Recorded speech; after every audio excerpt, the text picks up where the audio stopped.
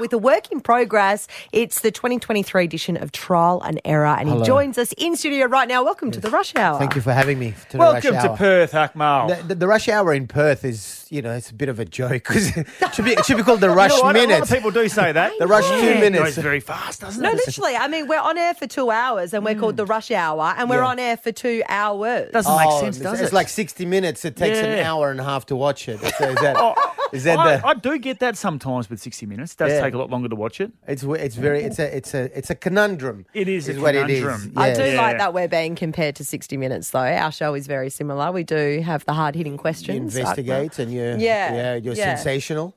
Yes, that is it. Hey, Trial and Error, Yes. obviously, that is, so this is essentially to get you ready for your upcoming tour. It's to write a new show. So when people say, "What's the show about?" I say, "I don't know. I haven't written it.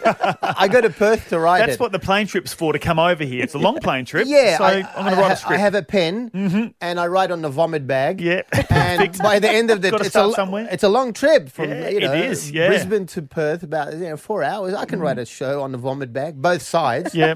Not just one side.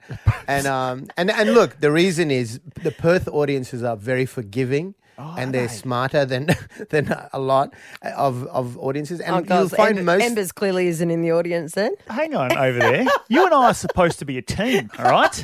Yeah. Clearly, someone's doing it Teddy Lamb's way at the moment. Yeah, no, it's good. It's healthy competition. Yes. That's what it is. It's that tension, You reckon? But no, that's the thing. So a lot of comedians come to Perth because they're not going to get killed for not being funny. Attempted comedy is not a crime. Fair enough. As far as I know. Well, it might be the way I'll do it tonight, but I'm on tonight, actually. So. You're on tonight, Yeah. okay. And so what is it like when jokes don't land, when you're up there as a comedian? For me, that would be just the most daunting thing, that you just aren't connecting with the audience. Well, no, you change what you say you are. So you just, if it's not working, you say, "I'm giving a speech." Yeah. So just listen carefully and learn. And then it takes the pressure right off. You see, once you say you're a comedian. And that goes for everything, like in life. If you undersell everything, people have less expectations. Yeah, that's true. Fair enough. Yeah. It's kind of like what we're like for this show. Have you ever got on Underplay. stage and gone, where's all the people? Yeah. No, what do you mean? Well, when you get on there and you look around and you go, There's no one there. No one's there. Where's all the people? I'm surely I was on. Where 7 is o'clock. all the people? Yes. No, look, I've done. This is the honest to God truth, right? I did. My smallest audience was about 12 years ago. Yeah. And something happened with the advertising. I don't know. I hope Yeah. that's what it was. It wasn't you, no way. It wasn't me. It was No, a place of course called the Borkham Hills Sports Club in Yep. Sydney. It's a huge stage, huge room, and one person bought a ticket. You're kidding. Yeah, they messed up. I don't know what happened. One big fat bloke came to see me and he didn't even look happy. Oh. Like I was looking through the curtain. I'm going, that can't be it. Yeah, it can't be Let's it. just do it next week. Let's do it. Let's cancel it. And he goes, "Mate, it's too late. You can't cancel. Yeah. We got to do it.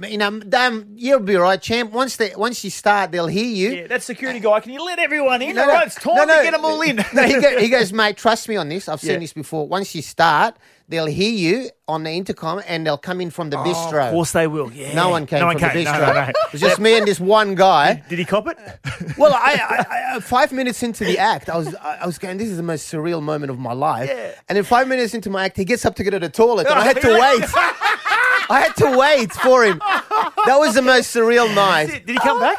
He did. He came back and he enjoyed the show. that's nice. He said, "I really enjoyed it." I said, "Well, I'm glad, but man, that's a tough crowd." Would have been funny. Well, it's not a crowd. Yeah, a bit of crowd interaction, like a lot of comedians, comedians like to do. It's like, all right, who wants to join me on stage? Yeah, And it's just that's like, right. Can I tell you quickly my second smallest Please, audience? And this is the honest to God truth. It was a place in Sydney. This is before I got a profile. It was a place called the Comedy Store.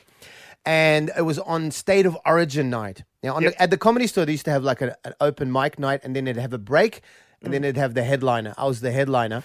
And so, but 4 people showed up. State of Origin night. Pretty. That's a stupid thing to do. Night to put, Comedy your does show not. on. And 4 people came in the front row, right? Yeah. And I'm going, oh God, maybe it'll pick up. It's so hard to do in a small audience. And they had a break between the open mic and me, and 2 people went home. Right? So yeah, who's your marketing team? Clearly not working for you anymore. Well, this was State of Origin, so there's at least there was a logical a rational reason why. And then they introduced me. I didn't even bother taking the stage. This is the truth. I went and sat at their table. Oh, there was really? 2 people, and just told them things for 45 minutes. I just told them a story. And then at the end of the night, I swear to God, they gave me a lift home. Oh, your best mates. I went home with the entire going audience. out to the local Obviously, RSL club and having a beer with your mates. Now that is a true story. It was a dreadful night, but at least you got a good story. Oh, it at would least have you got been. a lift home too. And a lift home. It would have been adorable if one of the people that came to your one of the 4 people was that guy that came Again. That would have been the only it would have person. been cursed. A bit Every time I see that guy. Well, at least the audience tripled. So hang on a minute. So when you're up there, is it often that people will get up and leave and just not come back? Not often.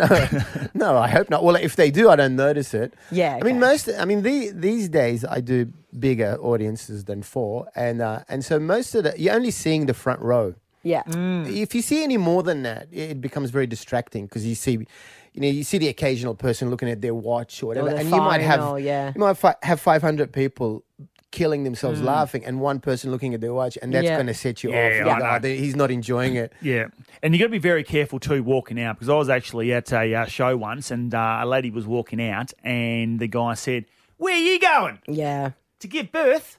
Oh God. To give birth. Yeah, she should have given it on stage. That would have been hilarious. Largest kind of lady too. Oh, she wasn't really pregnant. Go down well. Oh wow, Awkward. Why would you come out to watch comedy? I go, look, I'm going to give birth later tonight, but it's not for a couple of hours. I'll go and watch comedy. Obviously, it didn't make her laugh hard enough because the baby should have come out. Yeah, exactly. Hey, I've always wondered about comedians, right? And obviously, you are a very, very talented one. But was there a moment in your childhood where you were just cruising down the street and you stopped and you paused for a second and you said to yourself, geez, I'm a really funny bloke? Yeah.